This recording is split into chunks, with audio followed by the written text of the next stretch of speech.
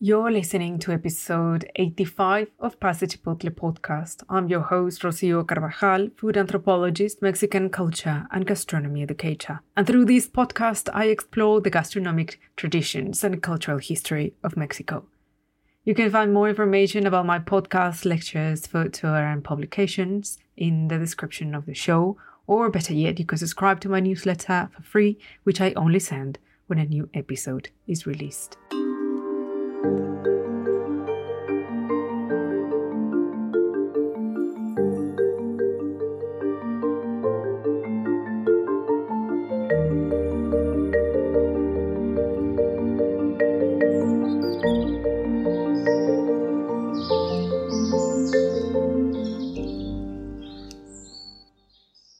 Well, hello there. I have decided to make the most of this tropical summer on a remote sunny island, meaning I am here in England, where it's often hotter than in Puebla, Mexico.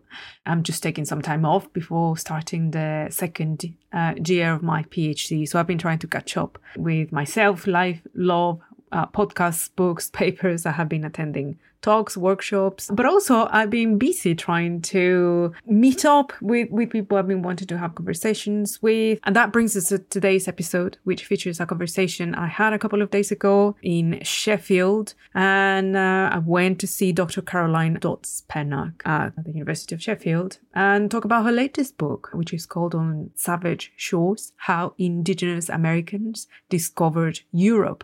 And this conversation combines a critical perspective that questions the historiography, narratives, and consequences of marginalizing the role of indigenous people in the colonial and post-colonial context, and how and why is that we don't really talk about this as a normalized thing.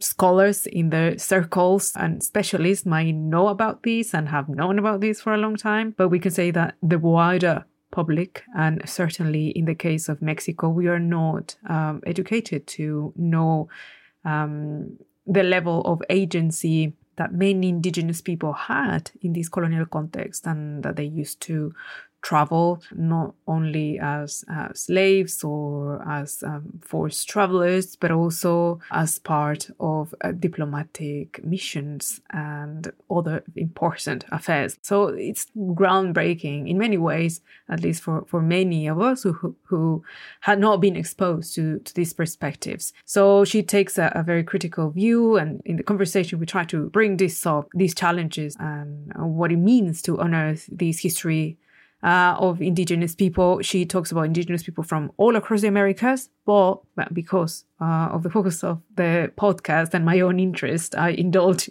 you just focusing on Mexico and why this information of the silenced voices is important, and how these stories continue to bleed through the cracks of power structures. And I was just very interested in knowing about the challenges of researching, but also how to write these historical narratives about indigenous travelers. Which voice is best to use? How do we try and bring their own personal perspectives in a way that is respectful and in a way that is not ventriloquizing what these people may have felt? So it's a big task, and no wonder it took her more than 10 years to write this book. That led to questions like what type of historical research we will be looking at in the future, how that will be different from what certainly my generation was taught, what are the challenges that the colonial historical research has to tackle in order to effectively diversify and enrich present and future scholarship. So let me tell you a little bit about my guest. For most history nerds out there, you might be familiar with her. So Caroline Dodds Pennock, she is indeed a familiar face and voice that has been featured many times in many documentaries and programs. She's participated as herself on screen, directly on the microphone, but also advising the production of shows. One of those is Netflix's Empire Games, episode 6, which is called The Aztecs Clash of Empires in 2018. The documentary Lost Pyramids of the Aztecs. That was produced by Channel 4 here in the UK in 2020. Amazon distributes that as well. Many podcast episodes. One that I can just mention now is one called The Colombian Exchange, and the podcast You Are There to Me. But it's available for free on all podcast platforms. That was released this year, March 2023. Caroline has a degree in ancient and modern history from Corpus Christi College in Oxford. And she also has a master's in women's studies and a PhD in Aztec history, which of course she will tell you that is indeed in Mexica history. And her academic track record started way back in Cambridge, where she worked as a lecturer and research fellow. Then she moved to the University of Leicester, where she was a lecturer in early modern history. And now she's a senior lecturer in international history at the University of Sheffield. A couple of train rides from me. So she is in Yorkshire, up north here in England. She is the author of many articles and chapters and has published books as well, including Bonds of Blood, Gender, Life Cycle and Sacrifice in Aztec Culture. And of course, her most recent book is On Savage Shores, How Indigenous Americans Discovered Europe. That was released in 2023, which is, well, of course, the one that brought us here today. So without any further delay, remember there's links and there's lots of notes and further reading and recommended podcasts and books. So please go to the notes of this episode and I hope you enjoy it.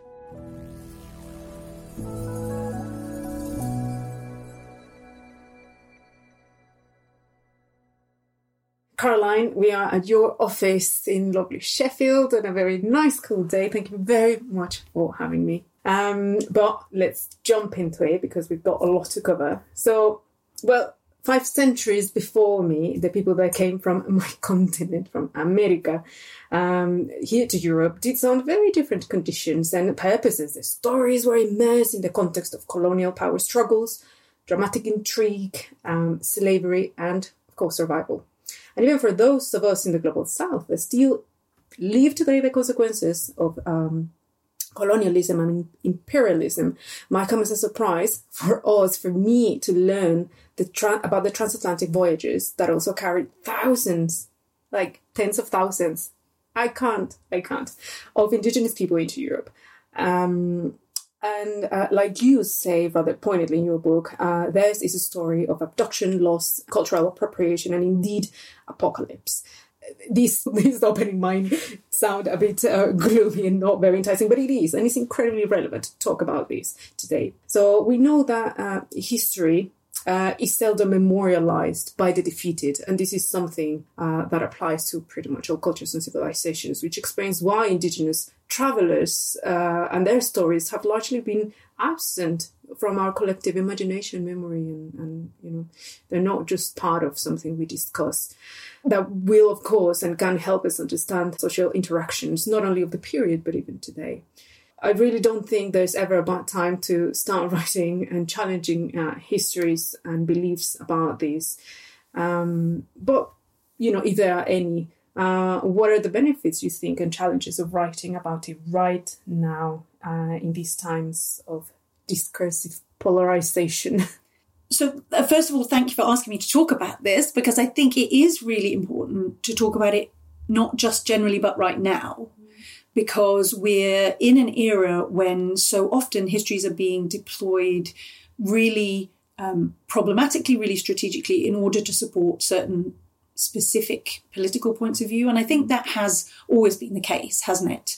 But at a time when migration has never been more of a sensitive subject in this country, it really is important for me to show how there's a deep history to these kinds of cross-cultural connections.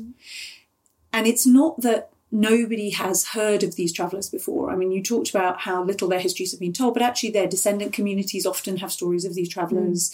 They haven't forgotten about these connections, about this imperial wave that swept people across the Atlantic often. But in Europe and in kind of Western histories, the history of indigenous travellers to Europe, of people coming eastwards at the same time Europeans are going west, is very much something that has been confined to scholarly discussions. So I'm not the first academic to ever notice some of these travellers. I mean, some of these are from my archival research, but then others have been published about and are in a scholarly sense ought to be quite well known. They're quite searchable, quite discoverable in journals, in books, in archives. But they haven't made a dent on our popular understanding of the past, on the way that we see this period of history, as you say, in our imagination. When we picture Europe in the 1500s, we've started, I think, as a society to see peoples from Africa and Asia and their descendants as more part of that history. People like David Olusoga, Oliver Totele and others have done really good work in that field. But indigenous peoples still haven't quite made our way into a picture of that bit of the past. And so for me, that's why I really wanted to write a trade book, why what was originally an academic project became a bigger popular book. Thank goodness. I mean, I try, even with academic stuff, not to be too dense in the way I write it, but I really wanted it to be something that would speak to these wider discussions. I mean, you could tell a history of Britain that goes back to the Romans or the Angles or the Saxons or the Vikings. There are how far back do you want to go to talk about a history of migration in Europe? I mean, we're all migrants in a sense all across the world, right? But in Britain and in Europe at this moment, these discussions about migration are very sharp, very acute. And it's so important to recognise that things that we take for granted, the societies we take for granted, are actually based on a much more fluid, much more two-way reciprocal exchange than we think about. And also to recognise the diversity of roles played by people of colour in Europe in this period. We're not just talking about people who are enslaved, though the enslavement of indigenous peoples in Europe is a bit of our history that we've often forgotten about. We're also talking about diplomats and translators and family members, ordinary people, traders. It's a really broad and deep history. Just how everyday they were is often forgotten. And so I really wanted to talk about that. Before we started the conversation, I was saying how our identities have changed and how my generation as a mestiza and the ways we engage with our identity have changed. And I say it's an ongoing process, of course. But even the history I was taught, it was the history that we were defeated. So being raised with the accepted notion that you were born out of a defeat and you were the defeated, it's something that it takes a lot to shake up. And of course, I'm sure that the stories of those travelers at the time were told and retold for generations until, at least in the case of Mexico, I guess many diluted over time to the point that part of my family is from the state of Tlaxcala. And I know nothing about that. Probably my ancestors came here because I'm descended from landed gentry. My grandmother's name was Awatzin.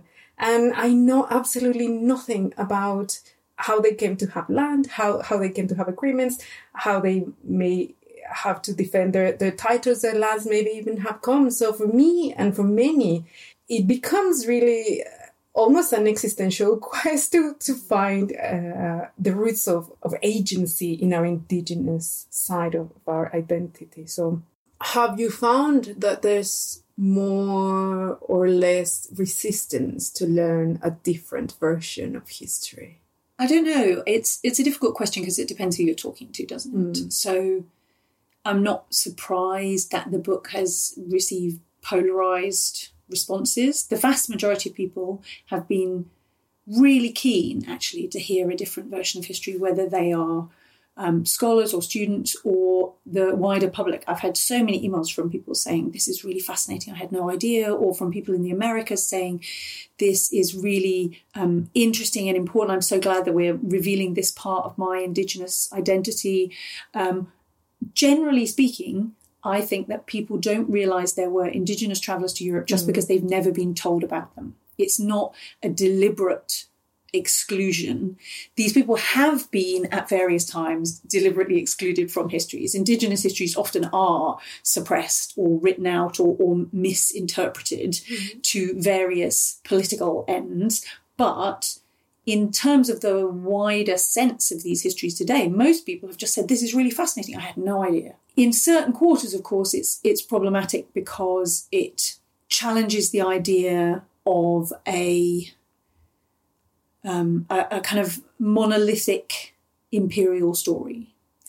It is, I write deliberately in a way that centres Indigenous voices, perspectives, ways of doing where I can, as far as I can, as a white person writing this history in the Anglophone global north. And we need more Indigenous authors, Indigenous voices, Indigenous scholars telling these stories in public too. I'm not claiming to ventriloquise for Indigenous people. I can never do that. But I think that they're, by deliberately centering, for example, using correct Indigenous terms for themselves, something which I think within the scholarly world is now generally just seen as something that you should do as a respectful thing. Certain people have seen this as kind of laughable and ridiculous. Why would you want to do that? As part of a woke, in inverted commas, agenda that pushes a kind of anti-nation narrative.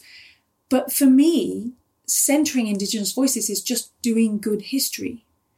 Showing different perspectives is doing good, rounded, complex, multifaceted, rich, interesting histories. And to centre Indigenous voices when European voices have been centred for so many centuries just feels like the right thing to do. It's how you tell a better, more interesting, different history, as well as one that validates those people's claims to their lands, to their nations, to their identities. All of those things are really important and are often overlooked or deliberately erased. So my feeling is that the vast majority of people who are interested in history just think this is interesting.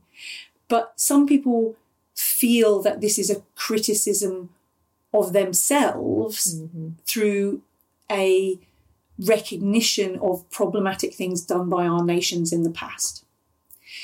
And for me, I don't think this is about feeling guilty about things that happened in history, but it is about recognising a responsibility that your nation had for certain structural inequities that exist in the present. If anything, I would say that even a raw answer like that is a starting point. Because at least in Mexico, again, and I go back to mestizo identities, we were made also to feel guilty about being descendants of, like, my second last name is Cortés. Is it a painful process? And it starts with unsettling feelings and feeling all this jarriness around you. Yeah, and is that shaking you? Well, use that. Yeah. Not as a starting point. And many Indigenous people, of course, had names of conquistadors because they were mestizo descendants of Indigenous nobility and high-profile conquistadors. Many of the travellers to the Spanish court carried the name Cortés as well as the name Moctezuma, for example, bringing together those two heritages. And then that history was deployed really strategically by the Mexican government in the indigenismo movement in the late 19th and early 20th century in a way that really sought to valorize certain parts of the Indigenous past while shuffling contemporary Indigenous peoples off to one side and saying they needed to progress and develop and become part of the modern era. For Indigenous people in Mexico, you do sit between two worlds, right, very often. And you mentioned Tlaxcala. Many of the travellers are Tlaxcalans because these are allies of the Spanish. And Tlaxcala has grappled at various times with how to manage the fact that they are not the defeated in that history. Reconcile your identity if you're seen as not properly Indigenous because you allied with the Spanish, or, to be Indigenous, you must have been one of the defeated. Really? Why is there are so many hundreds of different Indigenous groups in Mexico alone. And so to homogenize their history doesn't make any sense at all.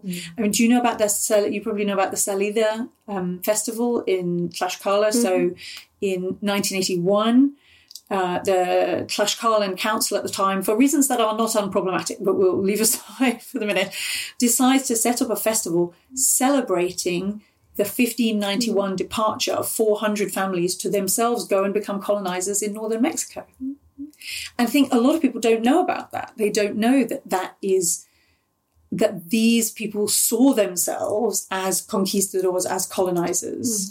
And that's not to say that they weren't disadvantaged in the colonial system, that they didn't lose anything, that they certainly had to give up a lot of their identity, their religion, their beliefs in order to succeed in that colonial world. But they were doing that in a very strategic way that was gaining success for their city. And so it almost doesn't make sense, does it, to talk in terms of indigenous Mexico and an identity and a past there, because it's so diverse and multifaceted. People from Tlaxcala, or as you very well say, Tlaxcala, were also trying to shake off an imperial rule, which was very unfair and which was devastating to many because they were subjugated. So also there's two overlapping ethnocentric narratives here, the Mexica and then the Spanish. Of course, your book covers many indigenous histories and many nations across the American continent. And we're just focusing today on Mexico for the obvious reasons that I'm Mexican and I'm interested on this side, obviously. So unsettling discourses about the indigenous world and the colonial experience is, of course, a complex and arduous task at the best of times.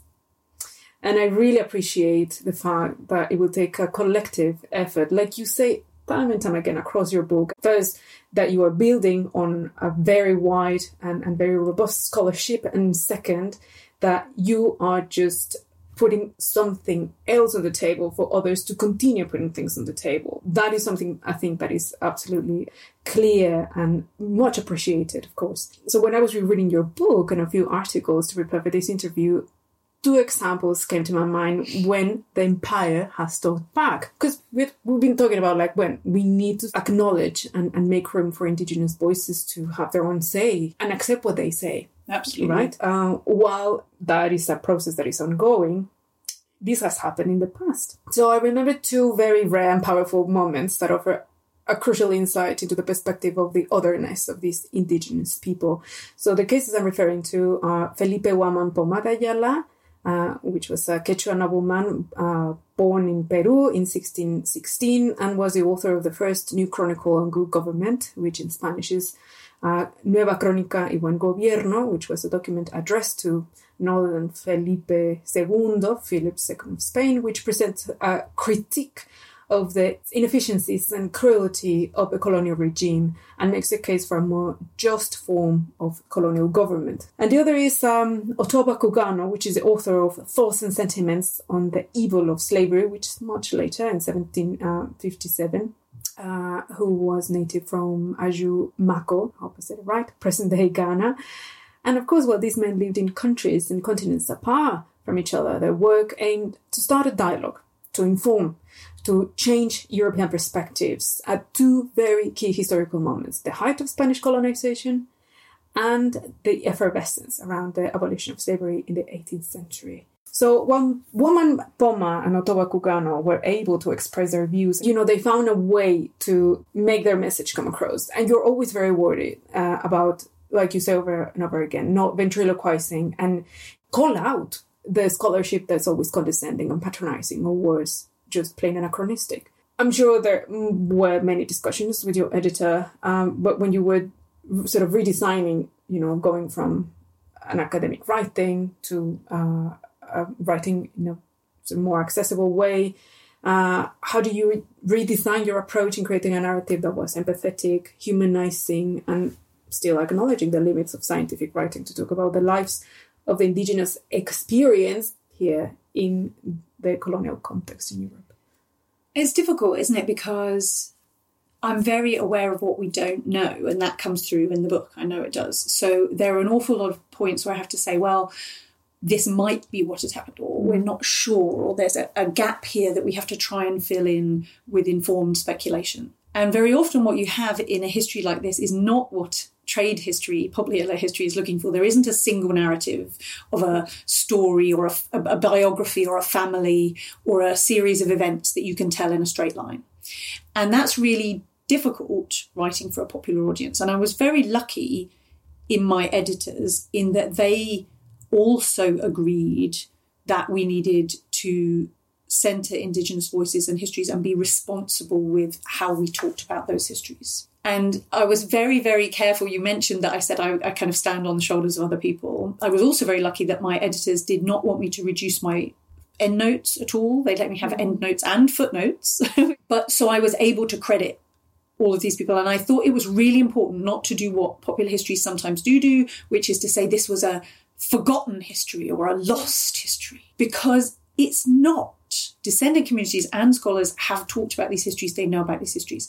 So for me, it was really important to frame it in terms of changing the popular understanding of this period rather than I have discovered it. Mm-hmm. Have you come across the word in the field? People talk about Columbusing. A white person, often a white man of a certain age, discovers a field where people have been working in it for a number of years already. And I've met Columbusing at conferences at various times where people come and they say, I found this thing out, and 10 people in the room say, no, we know about that.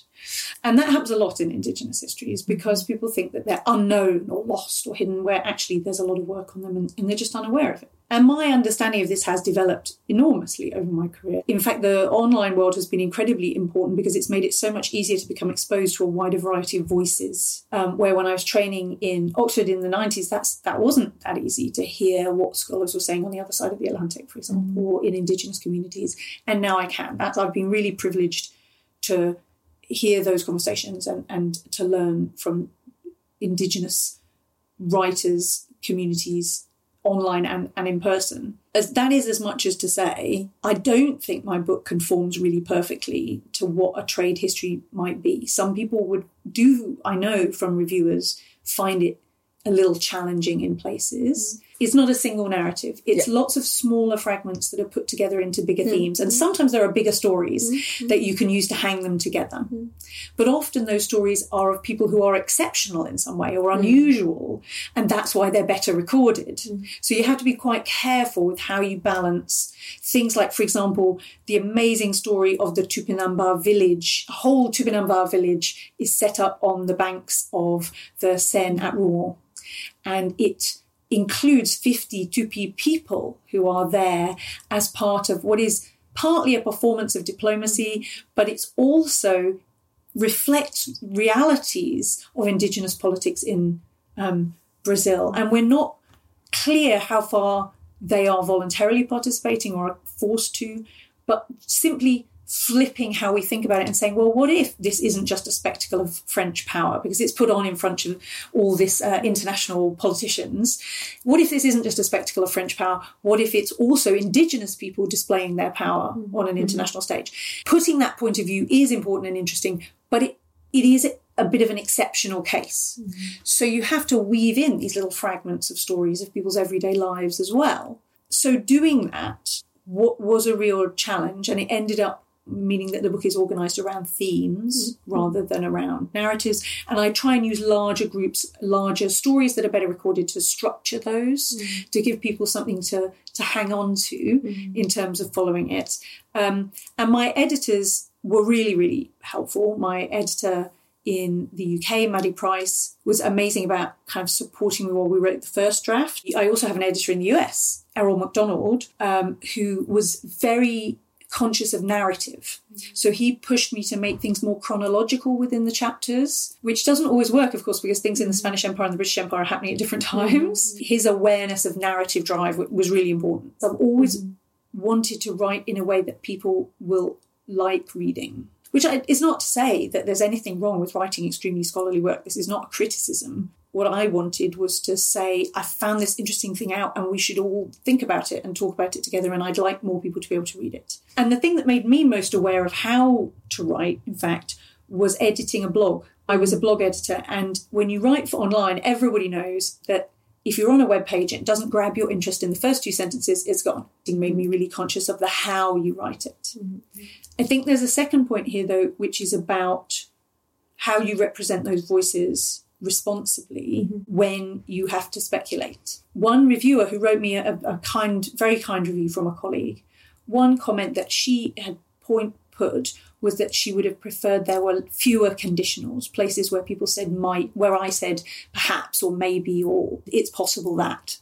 And interestingly, my book was part of the History Teacher Book Club with Malcolm Gaskell's Ruin of All Witches, which was nominated for the Wolfson last year and is a great book. And the way he deals with this issue is by saying that he's going to reduce the number of conditionals that he uses. So he's going to write it explicitly as a narrative, the way he understood it to have happened. But then he has very detailed footnotes, endnotes explaining, all the evidence and the uncertainties and all those things. We as historians, you can choose how you do it, but you must make clear, this is my own approach, whether you know something or whether you're speculating about something. I think that's a responsibility we as historians have. But I felt that responsibility more heavily because I cannot ventriloquise for Indigenous people, let alone for the range of different Indigenous communities that I'm talking about. We've been talking about Mexico, which is where my specialism started, but the book covers everything from the Inuit in what is now Canada, Brazil, the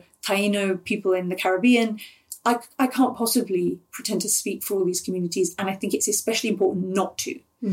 So for me, saying, look, I'm a specialist, but this is my informed speculation, this is a possibility, is really important. Perhaps if I was writing about the history of kind of white settlers, like Malcolm is in his book, I wouldn't have felt like that was so important because that is not a history that has been appropriated, spoken over, altered, deployed in the same way. Yeah, and I was really fortunate in having editors that shared that sense of responsibility.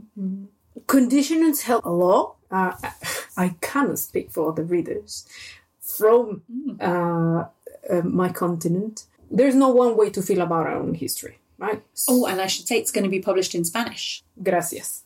So I hope in Portuguese, but it will be in French and Spanish and Korean, oddly. And hopefully it won't lose that. And I tell you what, because when reading about these stories and many of the cases that you choose, and we will talk about that later, but many of the cases, of course, they were chosen deliberately to resonate, to humanize all these stories, no? From the collective also to the individual stories, no? From men to female, from a range of perspectives. And yes. Emotivity is something that is very on the surface across the book. And is something that helps me, or they help me as a reader to hold on to that, because it's a very emotional journey to read it.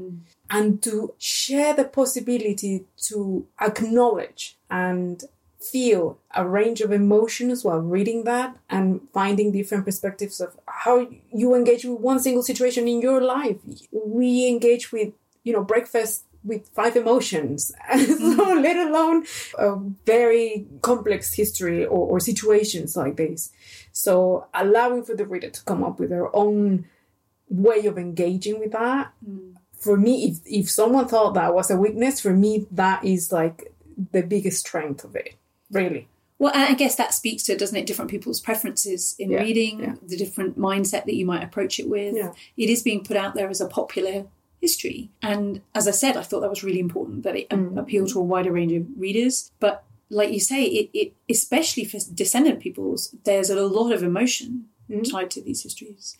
And some of these histories are traumatic. Yep. And tragic and appalling in places.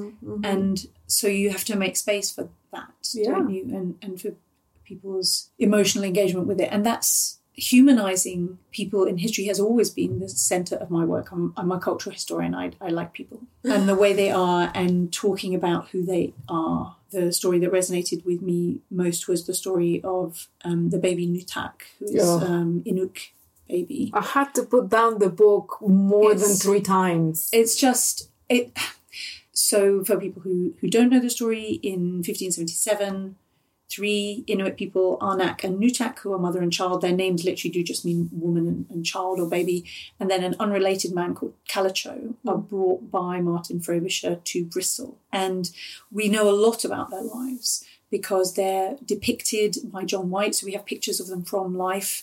They're really well recorded, their histories. We even have the autopsy records of Calicho, because Arnak and Calicho die quite quickly in Bristol.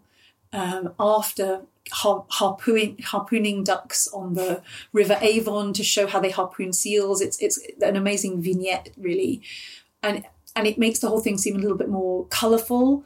And then you hear that how ill he was and how much pain he must have been in and how traumatised he was. It's quite a detailed story, but they die and are buried at St Stephen's in Bristol. Someone told me they went to St Stephen's to try and see their resting place, but the church is closed at the moment. But I did hear from the priest when I visited there that they're doing some artistic work around commemorating them, which is great to hear because they're in the parish record, but their resting place isn't memorialised. The baby, Nutak, is brought to London, where he's put on show in a pub, but he dies after 8 days, probably of measles, and is buried at St Olave's in the City of London, which is just, for me, that it was so striking because he is unrecorded. He's not in the parish register. Someone told me recently on Twitter that they went to see St Olave's and they spoke to the people there because they have all this historical information in the church. And they said, what about this baby Nutak? And they didn't know anything about it. And it's been published about several times. Cole Thrush's Indigenous London book published about it. He published on how it's a great book, by the way, really good book. And it has walking tours of Indigenous, self-guided walking tours of Indigenous London. It's great. But he went with an Indigenous activist friend. They went to the church and were denied permission to do rituals for the resting of Nutak in the church. So it may not be an official position, but certainly the verger or whoever was there said they couldn't do it. I'm not even the first person to talk to them about it, to publish about it, and it's still not in their materials. But the person who is incredibly recorded is Samuel Pepys, who is all over the church. His face stares out. We know far more about him than we could ever hope to historically. And Nutak is just forgotten in most histories. He's not now forgotten. So many people have said to me that it's his story that resonates, sticks with you, and you can't forget it. And partly because of this amazing picture of John White where the baby is peeping out round the mother's face in the hood of the parka. It's just incredible. So his short life is just tragic. He was a person and his bones are in the soil at St Olave's. You have to acknowledge that is not a neutral history. It's an emotional history, and empathy for that is incredibly important. Poignant and difficult and important. Yeah, some of these histories are kind of fun and lively and powerful, and many of them actually are incredibly difficult because the diseases that are killing Indigenous peoples in the Americas are also killing them in Europe. So the lives of many of these people end in Europe, sometimes after quite a short period of time, because they don't have immunity to diseases here. So that mass death that is impacting on Indigenous communities in the Americas is also happening in Europe. And I think people often forget that that's happening on both sides of the Atlantic. Yeah. And that it's not more or less important, the life of one baby or the lives of millions who died as a result of this, of course. Right, when when we talk about the transatlantic slave trade, at least in the case of Latin America and certainly in Mexico, we mostly tend to focus on just the kidnapping and coerced extraction of African people who were then introduced into the Americas to perform many forms of extreme physical work at places such as plantations and mines, specifically silver mines, as we know. Yet our understanding of the extent of the slavery is very incomplete. Even the topic of urban slavery in Mexico is very little spoken about and often just plain ignored. While my native city of Puebla was the epicenter of the transatlantic and trans-Pacific trade, we don't really write or discuss the presence of indigenous people in Europe. And we also don't talk about the presence of African people in Puebla at all. So these ideas are completely alien to most people, myself included, at least some years prior. And I'm really not exaggerating when I say that your work is potentially sparking, and since it's going to be published in Spanish as well very soon, will spark a new interest to revise and engage with Mexico's historiography, not just the history, but also the historiography of the indigenous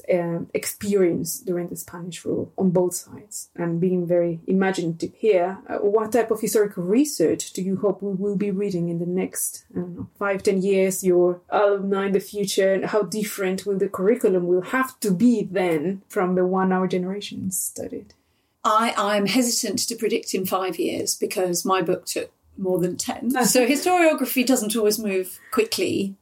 I think we are increasingly recognizing the existence of indigenous enslavement alongside and entangled with African and African descended people's enslavement in the Americas. So Andres Resendez's book, The Other Slavery, brought to widespread popular attention, I think, the existence of the indigenous trade in enslaved people. Very frequently, the transatlantic aspect of that is less well known. It's obviously on a much smaller scale than the African slave trade, but in the period of the 16th century, it's similar kinds of figures as far as we can tell. The difficulty we have is that the indigenous slave trade is poorly recorded because it is illegal for much of this period. So there are loopholes that permit enslavement, but actually indigenous enslavement is very frequently illegal, though often practiced.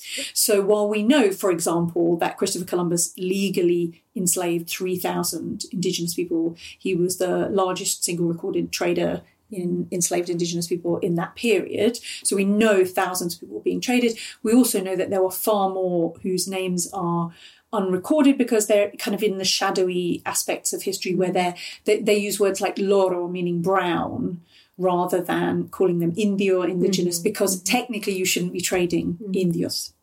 And the irony is that the lives of people in Spain, one of the groups of people whose lives are best recorded is enslaved people, because we have several hundred freedom suits by people who've been illegally enslaved. So actually we know the lives of people at the top of the spectrum and right at the bottom better than perhaps the people in the middle, because we have these incredible personal testimonies.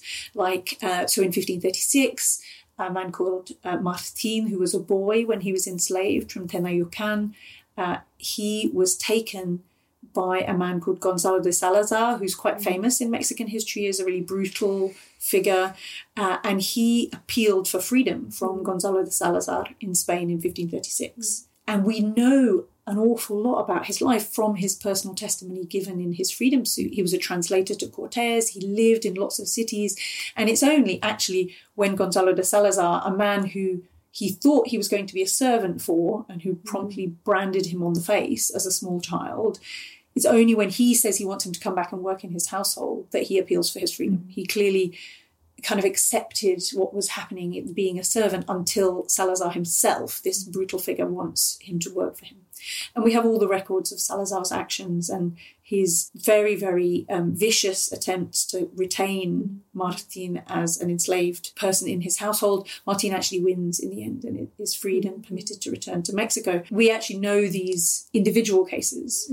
I've gone off your point, though, which was about the curriculum, but I would hope that work on indigenous enslavement as being something that is alongside and very often entwined with the enslavement of African and African descended peoples becomes better known. It is becoming better known in scholarly circles, but I think it hasn't yet got the penetration into curricula across the Americas, really. I had a Mexican master's student who came and worked with me a number of years ago. Here in the UK and in the US, and so in the Anglophone world, it's basically accepted now that Cortes was not believed to be a god, that the story of the histories of there being omens, and then of Cortes being believed to be a god, and of Moctezuma being cowardly and terrified because of that all of that is a post-conquest construction, kind of coming together in both between indigenous and Spanish ways of rationalising that bit of the past. Or at the very least, there's no good early evidence that this was what people thought was happening at the time. My master's student came and worked with me, and we read a really well-known article by Camilla Townsend called Burying the White Gods, which makes that argument. And she said, I had no idea. I thought that the story in Miguel León Portilla's Broken Spears, which was put together in the 50s, that is that story, that was what happened. That's what we're taught. That's the indigenous history. Deprives indigenous peoples of agency in that moment. Absolutely. We're bound by the omens. It was all inevitable. I would hope that we get increasing penetration of the understanding that there are multiple narratives of that conquest. As we were talking about earlier, that it's not just this Mexica Tenoch story, the story of Tenochtitlan being defeated by the Spanish, but rather a story of many different peoples interacting, some allying, some opposing, wiped out or enslaved, or subjected to extreme violence, deploying all of their strategic, diplomatic and military power in order to succeed in that period. It's a very multiple story. And I would hope that that multiplicity, which is becoming more obvious, that would become better known, that we stop talking in terms of a monolithic indigenous experience, that people recognise also that indigenous communities, although they experienced extraordinary violence, genocide, enslavement, they also remain vibrant communities with living histories, that they're not gone. Yeah. It's surprising how often I've had Indigenous friends and colleagues say, well, people said to me, oh, well, I thought you'd all been wiped out. Indigenous people aren't part of modernity, they're part of the past. Yeah. And you would really hope we'd moved past that now. I mean, the whole not your mascot movement. So we know now that the Washington football team no longer use a racial slur for their team and their mascot. They got rid of the mascot. In the UK, though, we still have the Exeter Chiefs, who did get rid of the Native American stereotype mascot, but and they claim it's to do with local chieftains, but many of the fans still use the kind of warrior chop and wear headdresses and so on. The reason I'm talking about mascots, though, is that those sorts of things create the sense that Native peoples are a cartoon character, a stereotype, something of the past, rather than living diverse communities. Yeah. I would hope that would become more widely part of our curricula, as well as more Indigenous scholars being supported to come into the academy, which, while I don't think Indigenous peoples need to be part of the academy to tell their histories, some reject it entirely. They see this is an institution that has historically been used to perpetuate violence against us. We don't want part of that. But those scholars that are choosing to be part of it are doing incredible transformative work. I wrote a review recently of Ned Blackhawk's book, The Rediscovery of America, for History Today. It is a fantastic book, tells a history of the United States with Indigenous peoples as protagonists in the way they always should have been. And it transforms how we see some parts of that history that we think are really well known. I think it should become a textbook for US history courses. It's brilliant. And I would hope that including more Indigenous voices in archaeology, in ethnology, understanding that Indigenous ways of knowing differ from Western ones, and Indigenous scholars are in a position to deploy both academic and Indigenous ways of knowing, which doesn't mean there's only one Indigenous way of knowing. But I was telling you earlier, I'm reading this amazing book by Paulette Stevens called The Indigenous Paleolithic of the Western Hemisphere. And she makes a really compelling case for bringing together different ways of knowing in order to transform our understanding of Indigenous communities, but also to enable Indigenous communities to take ownership of their histories and to tell their own stories in the ways that they choose to, and to know more about their pasts if they choose to. Others are saying, no, we don't want that as part of our histories, and that's okay. Jennifer Raff has a great book. Origin is what it's called. Talks about how you do sensitive histories with Indigenous communities, Indigenous-centred genetic histories, and about accepting the fact that some Indigenous communities will want to do that after deep consultation, and others will just say, no, actually, we don't want that. That's not part of how we understand our past, and we're not interested. But the point is I think, as well as showing more multiple histories, I think we want to centre Indigenous histories more and have more Indigenous voices telling their own histories. Indigenous genetics have been tested, and it's very frequently used in a problematic way to kind of give people a sense that they are Native American. I get emails from people, oh, now I know where, when I did that genetic test, the 10% of Indigenous history is I'm really Native American. And you're like, no, you're not. You can't. That's about community, language, identity. Doesn't work like that. Can't claim that history. But it is interesting to know that presumably that makes up part of our genetic mix, that we are far more mixed than we realise. Which is something that, at least for us, is very evident. We are the result of that mix. No? And the African component of that mix for a long time was very denied, wasn't it, in Mexico? It wasn't considered as something that you talked about. Only being able to identify as Black was something very recent on the Mexican census, isn't it? It was it was just in 2020 when it officially was recognized being Afro-mestizo, Afrodescendiente, or Afro-Mexicano. So not even those categories of self-identification were officially recognized. Now, going from that to actual political agency to actual representation to be able to defend their historical rights, land, traditions. That's an entirely different story. I mean, 500+ years later, we're finally recognizing these people. Finally. But the idea that in 2020, you had to wait till 2020 to be allowed to identify yourself as Afro-Mexican is ridiculous, isn't it? Earlier, previous to the beginning of the conversation, we were talking about your first book. It was focused on gender history, but specifically within the context of the Mexica society. And your extensive work covers a range of topics, such as women's roles in gender identity, societal dynamics, agency, and education, just to name some. Also, you have delved into gender global comparative history. So I guess I see the seedlings of this global history, drawing parallels between contemporary societies like the English Tudor period and the Mexica. And in both cases, we're dealing with primary sources that were largely written by men. I'm talking about, gender history. And the case of Mexico, also reconstructing our cultural history, has the added challenge of the thousands of missing codices that were destroyed or stolen. As a result, most of our understanding of those societies come from colonial sources that were very hastily written, in some cases aided by tlacuilos or scribes and friars, and most notable, we have, of course, the case of Fray Bernardino de Sahagún, who is behind the Florentine Codex or el Códice Florentino, and other examples are Códice Mendoza, el Códice de la Cruz Badiano in the case of botanical history, and many others that were co-written. So, which then was a sort of heuristic approach that you came up with to study and challenge at the same time these texts and the way they were written and, who were behind the pens, plus a century's worth of Eurocentric gazes and narratives. And which other challenges have you faced over the years as a result of the perspective that you have been wanted to put forward and, finally sort of crystallizing now even more?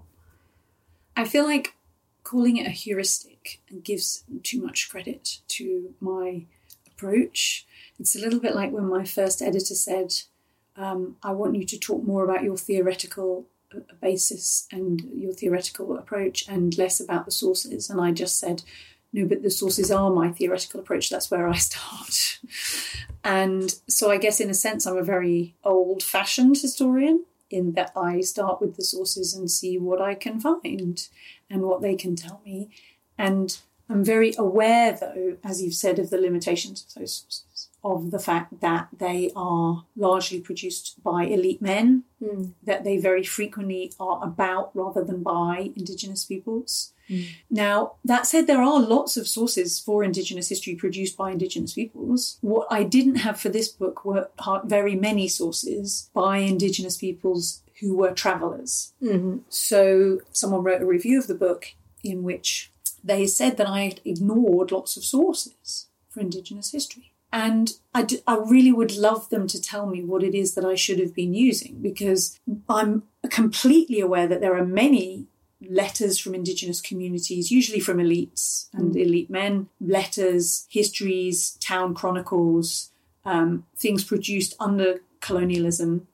But there aren't very many things which are by Indigenous travellers and written by Indigenous peoples, or written by Indigenous peoples about those travellers. Now, it may very well be that if I were to spend a lifetime in the Mexican archives, I would find some more. I'm sure I would. At some point, you have to write the book, and it's already taken more than a decade to finish. So at some point, you have to stop, especially with, I'm not trying to be completist. I do keep seeing other references and being like, I should have seen that and put that in the book.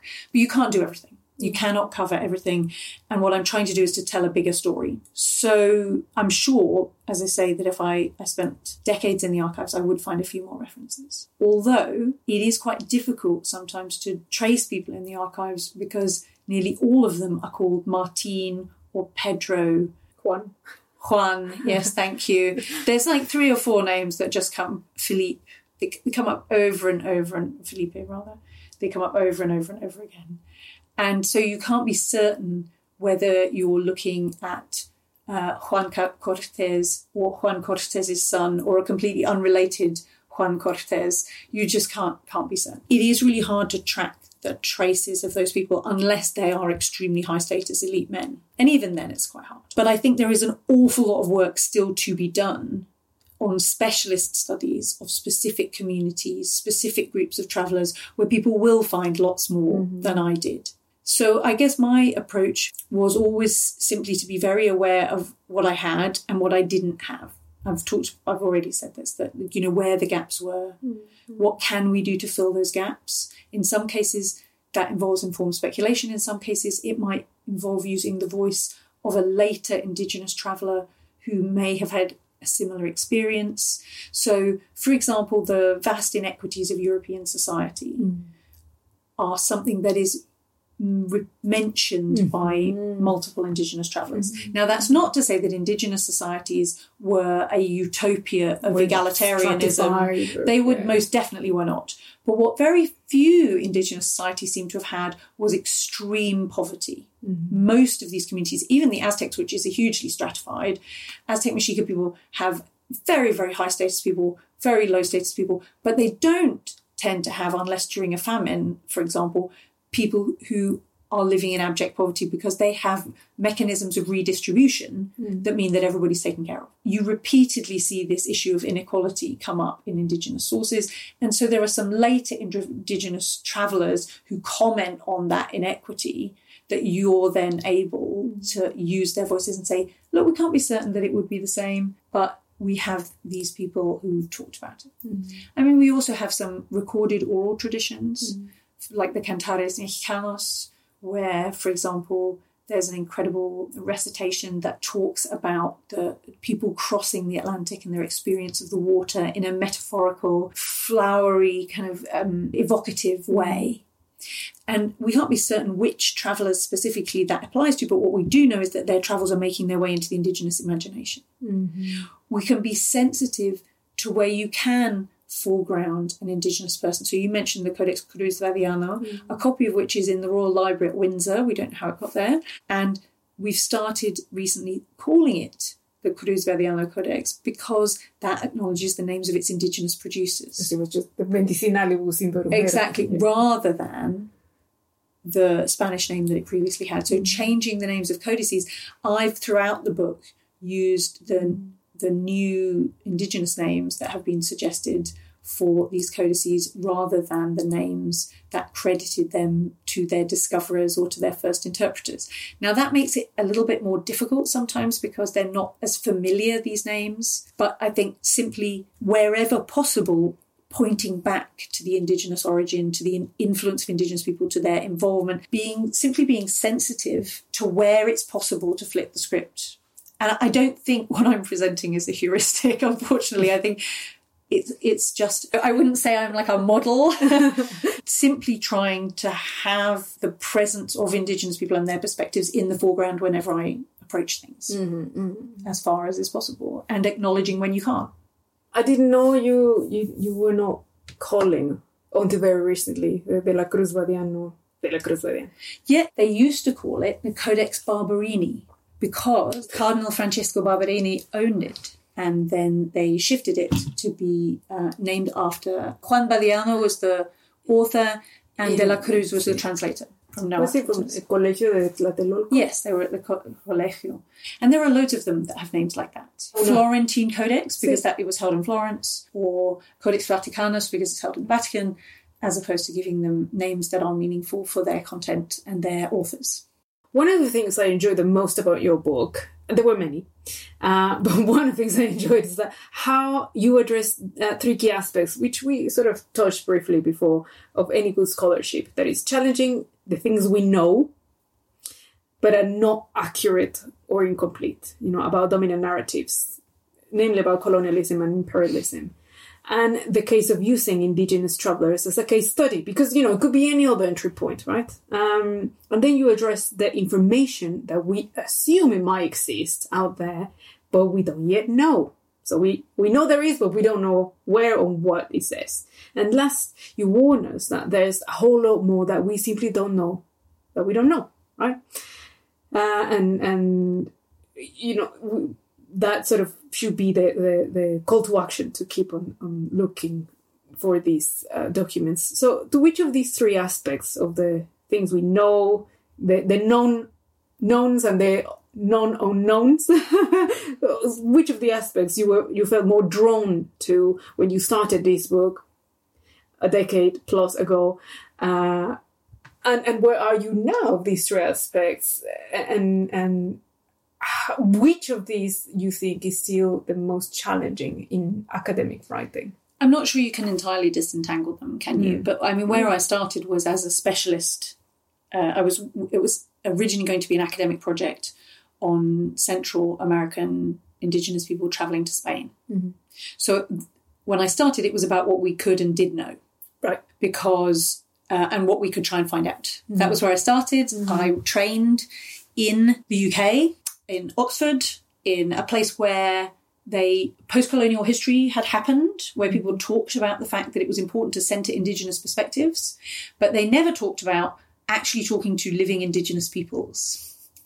I've written about this a little bit. I co-authored a piece with my friend Layla Blackbird, who is a wonderful native scholar working on indigenous enslavement. She and I co-authored a piece for the What is History Now volume about how including indigenous peoples changes history. I reflected in that on the fact that my understanding had changed. I started as quite unsurprisingly, I suppose, being trained in Oxford in the Anglophone global north. I was quite an empiricist a little bit. And we don't, at that time, of course, conversations in the US had moved on, were starting to move on, although many indigenous colleagues would say they still haven't moved on sufficiently. Decades later, I graduated my PhD in 2004, left Oxford in 2003. So 2 decades later, they still haven't moved on enough. But at that time, conversations were changing in the US. I was quite separated from that here in the UK. And so I've learned an enormous amount, as I've said, over the last 2 decades, and in terms of my approach and how I write. And I think I've become more aware that there are things beyond what we know, and we may never know them. And I was always sympathetic to this. In my first book, I quote Susan Gillespie in saying, this isn't the exact quotation, but essentially says there are truths to be found she's talking about the codices that are beyond facts. And what she's talking about, and what I was meaning at that time, is that they tell us more about how those indigenous peoples thought and felt and saw their histories than they maybe do about what exactly happened. So the process of memorialization. Yes, exactly. The process of memorialization, what was important to indigenous people at that time, what their priorities were. Because we have an additional problem with Mexica histories, that in the 1430s, the Tlatoani, the ruler, destroyed all the sources and rewrote the history. So even if we can rely on the post-conquest sources to tell the pre-conquest histories, those histories were rewritten less than 100 years before the conquest again. So you have to just accept that you can't necessarily disentangle facts. There's a sense in which my understanding has simply evolved from recognizing there are things beyond truths in them to recognizing that there are forms of knowledge beyond our empiricist way of approaching things that are meaningful and important, and that should be centered in telling these stories. And sometimes that's about accepting not just that there are things we can't know, but that there are things that indigenous peoples and indigenous communities might know that they don't want me to know. Those histories aren't necessarily for me or for wider society. I've been very clear that I think wider society needs to know more about indigenous histories, but some parts of that history are not for us. Yeah. They are for those communities, and they are privileged knowledge, and we should just accept it. So I suppose I've turned your question a little bit, which is that I think it's about knowing what we can't know, trying to find things to fill those gaps, but also accepting that some gaps exist and will always exist, but they may exist because that knowledge isn't for me. That is absolutely true. I mean, just as much we are in need to listen their voices, and they always should keep the right to tell how, when, and if they want. And sometimes indigenous communities do decide to share that knowledge. So Ashley Kistler did a wonderful piece of community-based ethnography in San Juan Chamelco. And that's in Guatemala, what is now Guatemala. And San Juan Chamelco is a place where a really famous ruler called Don Juan Apot Bats, who is a Maya, a Quechua Maya, he travelled to the court of Prince Philip, who would become Philip II in 1545. And it's an incredible story. I tell a lot of it in the book, but even my editors made me take out some of it because there was too much of it. But Ashley Kistler's work has all of it. He travels to the court, and he's a hero in that region because he becomes the first voluntary Catholic from his region. And he does that because he sees the destruction of communities around, and he chooses to convert to Catholicism in order to protect his community. So Ashley Kistler interviewed lots of local people. She gathered their oral histories about how, and there are all these stories about his journey, about how he flew or went in caves. But we also have alphabetic records showing about the ships and the voyage that he made. And when he gets to Spain, he refuses to bow to Philip because he says, no, I am a king. So although he's very careful and strategic in his diplomatic exchange, he refuses to bow to him. It is in the book. The point of this is that Ashley did this incredible piece of research with the community, alongside the community, and they shared an awful lot of information that they decided then they have an annual day celebrating them. They made a children's book to be used in schools in the region. There's a statue. They corrected some errors that were believed in public histories about him. And also they shared, after a period of time, they decided to share an alphabetic record which has been copied and copied and copied. So the original is almost illegible, but people are entrusted with the task of recopying and remembering the words.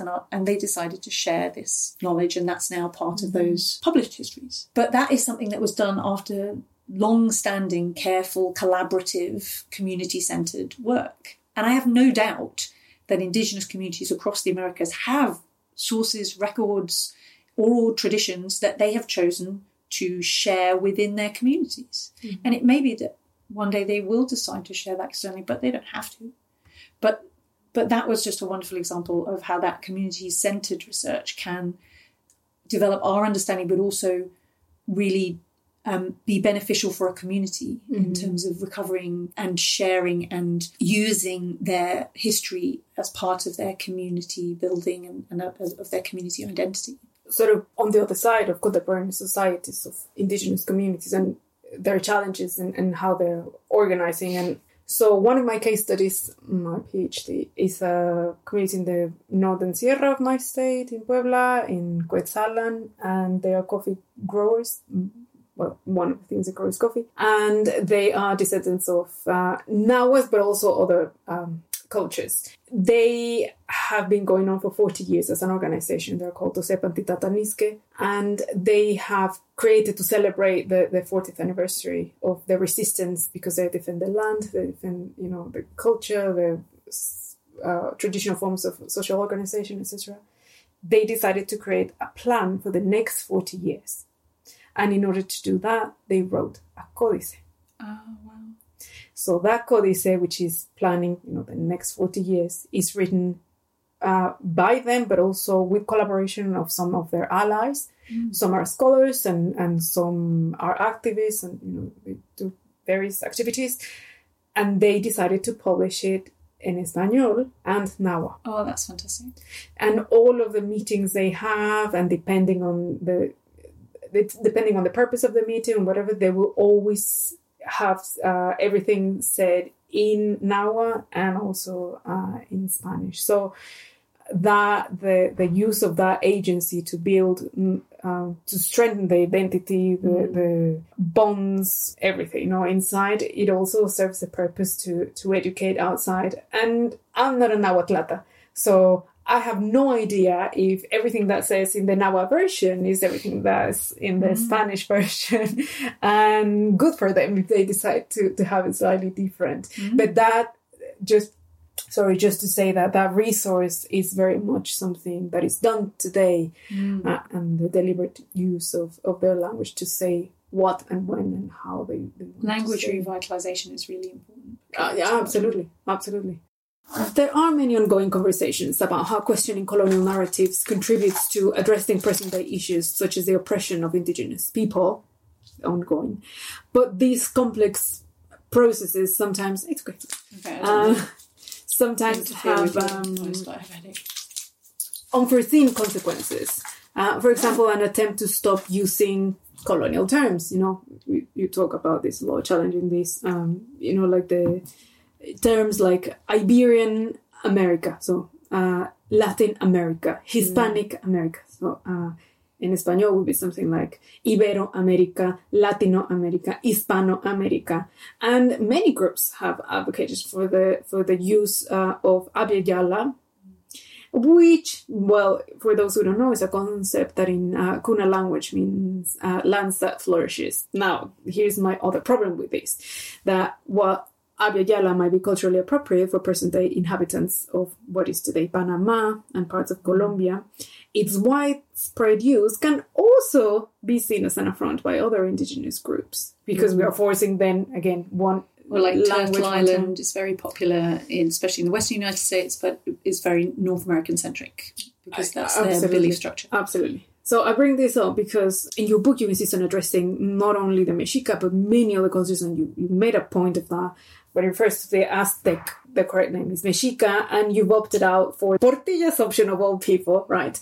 To pair them and say Azteca, Mexica, because they're one and the same, whether you know one or the other, now you know both, sort of to educate people, that is. But talking about these hidden identities that were sort of encanvassed by the former culture of Mexico is the Aztec, full stop. But you talk about a lot about the Tlaxcalteca people, which again makes me very excited because I have Tlaxcalteca heritage and how crucial they were because of their participation, the Spanish were able to do what they did. So can you offer some insight into the process of discovery, if it was for you or not, of these complex indigenous geopolitical relationships, of the pre-existing tensions of all these groups, but also the crucial role of the Tlaxcalteca? Has your perspective changed in terms of their sort of protagonism in this history? So I remember learning about it as an undergraduate student that Cortes, I was taught by Sir John Eliot, who died not so very long ago, in his last year before he retired from teaching in 1996. And I have reservations about some of his work on indigenous peoples and the dichotomy he produces between indigenous and Spanish ways of thinking. But I do remember him teaching about the multiplicity of indigenous groups and their differing attitudes and the role of the Tlaxcalans. I think that what is new is a much greater recognition that we shouldn't put these people under the heading of, indigenous reaction. So, the Tlaxcalans and the Mexica and the Cholulans, there's a much greater recognition that they are different protagonists in their own right, that these are different peoples with different histories, different languages, different approaches. And while they may have shared some cultural ways of knowing or some aspects of the ritual, of the calendar, of the religion, belief, there were definitely similarities and commonalities that the Mexica narrative, and I choose to call them the Aztec Mexica because I think it's the only case where I use the Western word rather than the indigenous word in the book, is that everybody knows that they're the Aztecs. So if I call them the Mexica, people won't realize that it's the group they know as the Aztecs. So I think you have to stick them together in order to transform people's views of them. The narrative that has been told has been very dominantly that of the Aztec Mexica, the people of Tenochtitlan, the capital city. And I think it's now much more recognized that Tenochtitlan-centric narrative is problematic, and we need to fragment that into different groups and see different places as centers. One interesting little sidebar about the use of Azteca Mexica, a former student of mine called Maria Fernanda Valencia Suarez, who wrote a really interesting book about how Azteca people are perceived in Britain in the early modern period and how their histories are used by English kings and things. It's very cool. That book is in Spanish. She wrote to Miguel León Portilla and said, what am I supposed to do? Nobody in England knows who the Mexica are. He said, put them together, Azteca Mexica. So if he says it was okay, not that he should be the model for everything, but said use both. So I was inspired by that. But I think it's the only way to change people's views of the Aztecs is to say Aztec Mexica, because then you normalize the use of the correct term. About the Tlaxcalteca. Yeah, I don't think my view has changed that much. It's more that it has become more mainstream to recognize these different communities.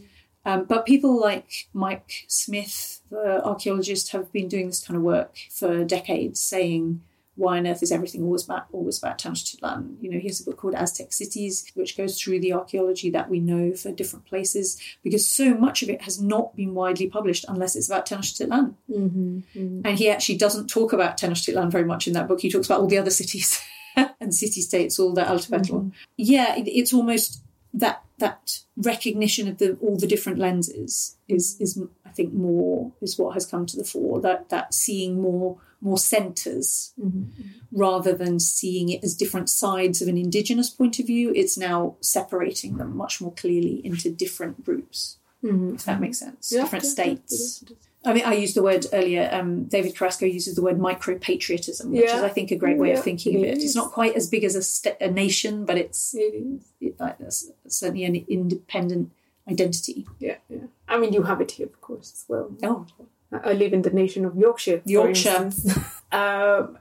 I mean, well, yes, of course, in a scholarly context, this might be something that has been discussed and understood for a long time. In Mexico, you know, I don't think it has permeated yet. So that's why I bring it up, right? One of the references that is in Spanish and that is going to be on the notes and references in the show is Los Anales de Puebla, which is very, very interesting because most Poblanos don't even know about this, which are documents that are in our historical archive that talk about the indigenous side of the original settlement of the city where people from Tlaxcala inhabited, which were all these amazing people that were not enslaved because they were partners, effectively. So they were stonemasons, carpenters, dancers, you name it. So they were recognized as an independent nation, como una República de Indios. Even now in Puebla today, to recognize the agents of Tlaxcaltecas is like, what? So that's why I bring it up. Because, of course, in Mexico, you know, if you go to any decent library of El Colegio de Mexico, El Instituto Mora, you will find all these things. But they do not permeate the national curriculum, which is what's stopping things from changing, we might argue. And the failure to teach indigenous histories has been a problem across the Americas. The stereotyping of indigenous pasts, as opposed to recognising what's happening locally or the distinctiveness of indigenous communities. We talk to people, even in the US, about indigenous peoples, and a lot of them will think that they're all nomadic kind of horse peoples, where that's actually just some communities. The idea that they're wild and didn't cultivate agriculture, which of course isn't true at all. The predominance of the Clovis theory, when there are many archaeological sites from before that period, the idea that recent arrivals, there's so much misinformation that is taught as fact, and sometimes very well-meaningly, sometimes less well-meaningly. I mean, the case of the Texas school curriculum is a fairly prominent example of textbooks being deliberately and problematically altered. Of course, in your book, you talk about also the political landscape in Europe at the time. So just like the same way European monarchies had a complex geopolitical relation, so did indigenous dynasties, who also created alliances, unions, and treaties to expand their territories, fight common enemies, and create powerful kingdoms. And this is not just exclusive, of course, of Mesoamerica.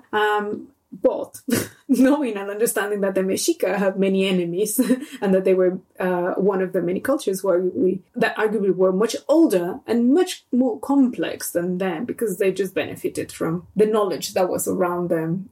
It is in that context that we can better see a fuller picture through your work as you show the power and influence of certain indigenous elites that transcend continental barriers. So we see all these visitors that are ambassadors with all the entourage. So can you expand a bit about the nature and purpose of these indigenous noblemen and women at European royal courts?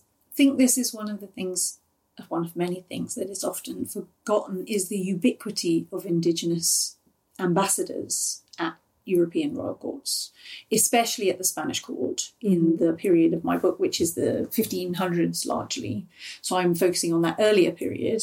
And I mean, when Cortes comes back to Spain from Mexico for the first time after the fall of Tenochtitlan, he brings with him at least 15 important noblemen. There are about 30 men of status who are named in the sources, but at least 15 of them are elite figures representing 5 or more different indigenous communities, all there to plead for rights for their families or for their communities.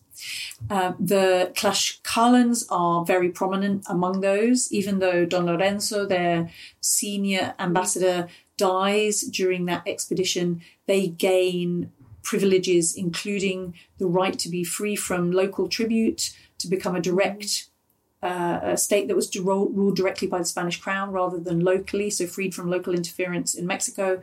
They get a coat of arms and the title of the loyal city of Tlaxcala. So they are ensuring for themselves ongoing privileges. And we know that they have to keep coming and reinforcing those because they get eroded at local level. So we see multiple embassies. The famous Lienzo de Tlaxcala, this great image of their role in the conquest, is, we believe, created to be taken by one of those embassies, though we have no evidence that it came to court. But we know from the Tlaxcalan council minutes that they create a big lienzo that's going to be taken to court. So we assume that's what it was.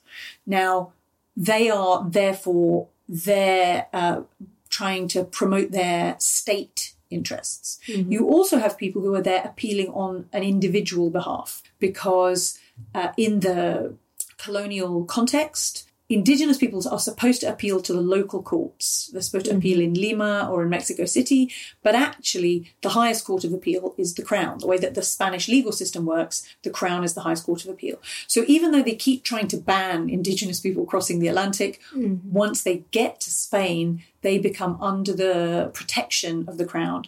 And they have this fascinating duality where indigenous nobility are both considered pobres, people who are poor and lacking in the ability to care for themselves. So they're treated like children, and therefore the Crown has to provide care and legal representation for free for them. And they also have to be treated according to their calidad, their status. So you have this case where descendants of indigenous nobles who are worth huge sums of money are being paid for by the Crown at court. It gets to be very, very expensive after a while. There's a wonderful book called Andean Cosmopolitans by Jose Carlos de la Puente Luna, who looks at all these diplomats specifically from Peru to the Spanish court, from the Andes. Now, some of those people are there because their individual rights are being eroded. So they're there saying, for example, these people have taken my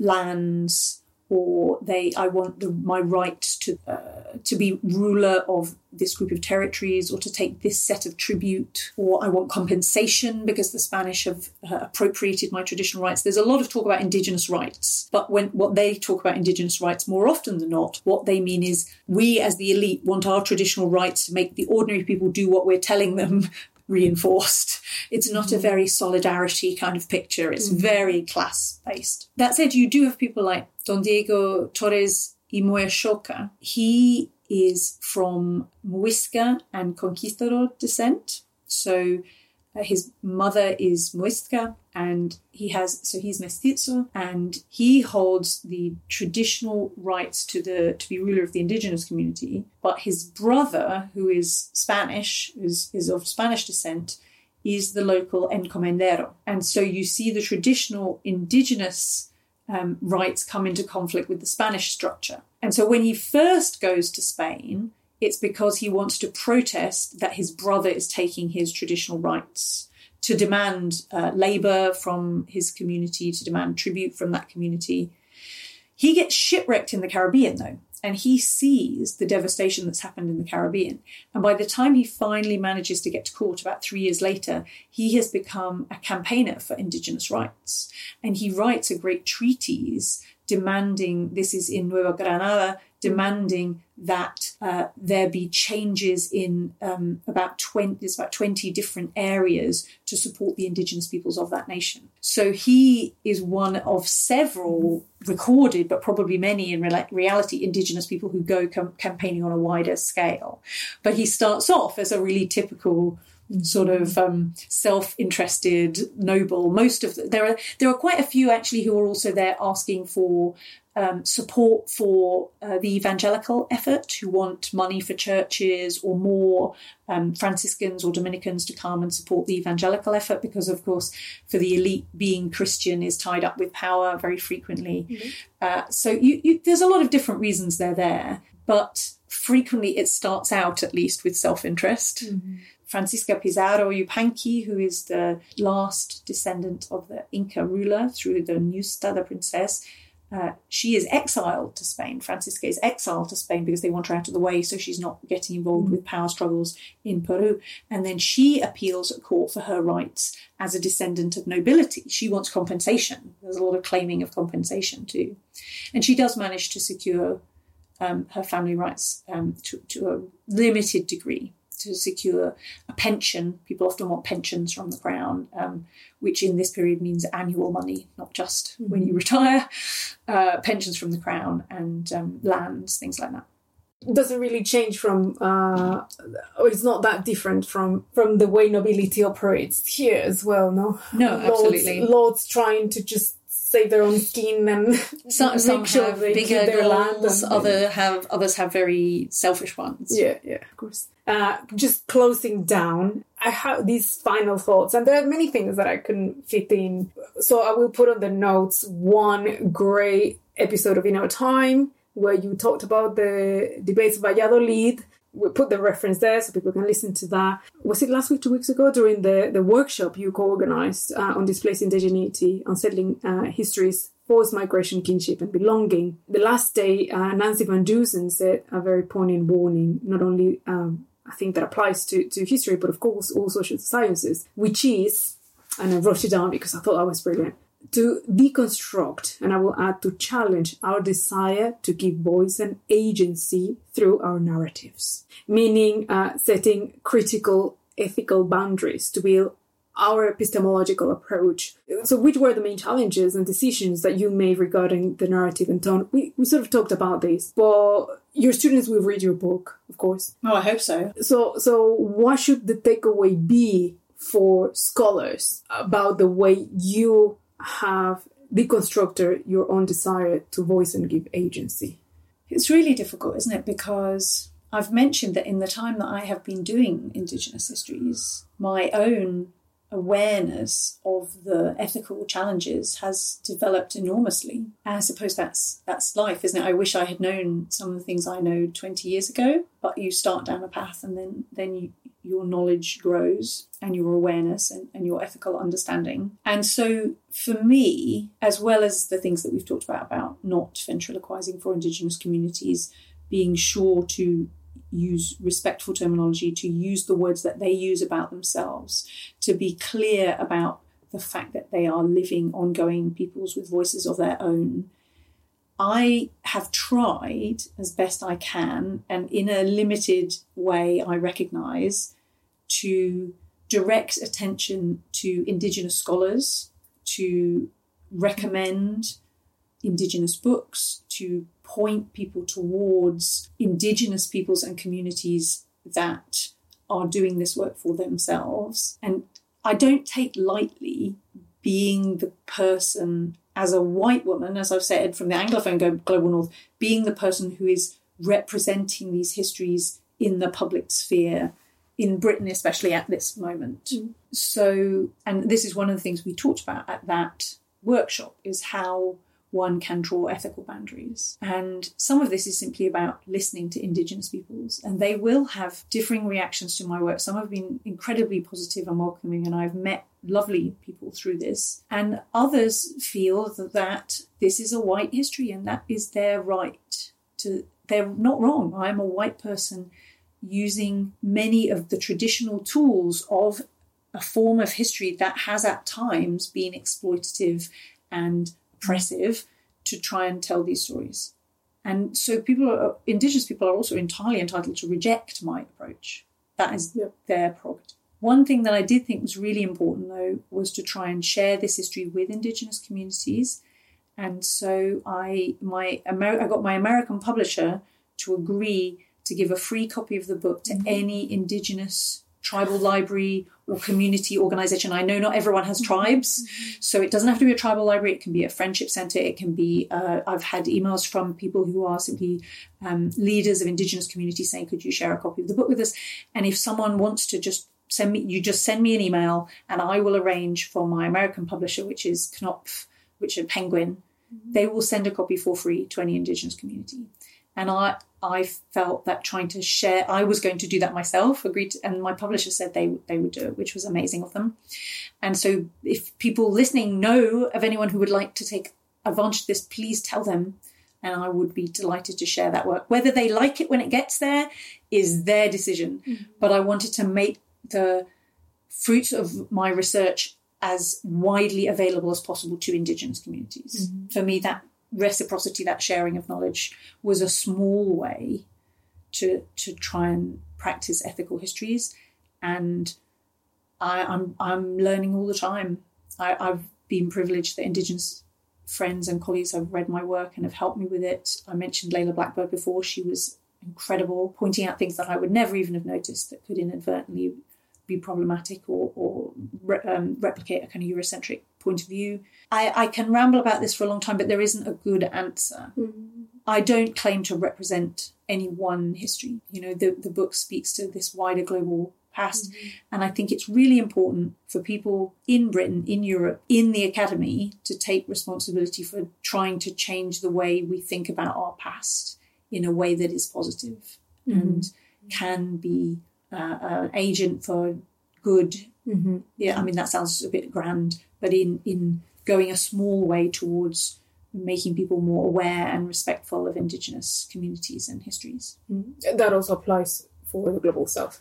Yes. Exactly the same way. Absolutely. And that's, I think that if you get into a position like I'm in, then doing your best to lift up other scholars, to give opportunities to Black, Indigenous and other people of colour, in my case, obviously, often Indigenous scholars, to sometimes say, no, I'm not the right person for this. You should speak instead to whoever it is, or to direct work or grants, or, you know, I think lifting up, pointing towards other people is a big part of that. Absolutely, exactly the way to break the linguistic barrier in some cases, when possible, right? And also academic endogamy. Ask outside the building.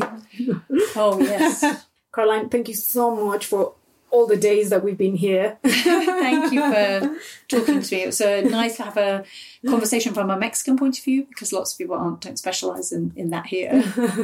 I mean, it was just a great opportunity that I just couldn't miss. And I'm always saying that horizontal dialogues have to occur in all sorts of ways. And one of the Achilles' foot, certainly in Mexican academia, is monolingualism.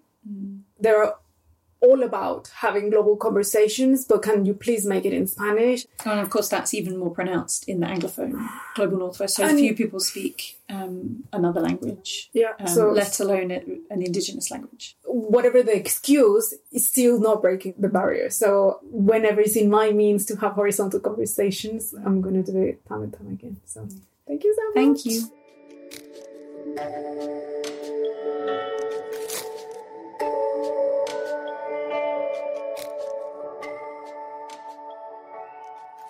Thank you for listening. This episode was prepared, researched and produced by me, Rocio Carvajal. For those interested in knowing more about Dr. Caroline Dodds' work, I have put together, remember, a list of resources for you that includes books, papers, videos and podcasts. Remember that you can always reach out to me on social media. I am on Twitter and on Instagram. And you can also send me an email to hello@pasachipotle.com. Of course, there's a special blog post on my website, and you can also go there. So if you enjoy the show, please, you can help me continue doing this by recommending it to your friends. Subscribe. You can also support me by buying my ebooks, which are on my digital book stand, and there's links for that. Well, that's all for me today. I hope you are also taking the time to decompress and enjoy the summer, or at least what's left of it. Well, take care. Until the next time.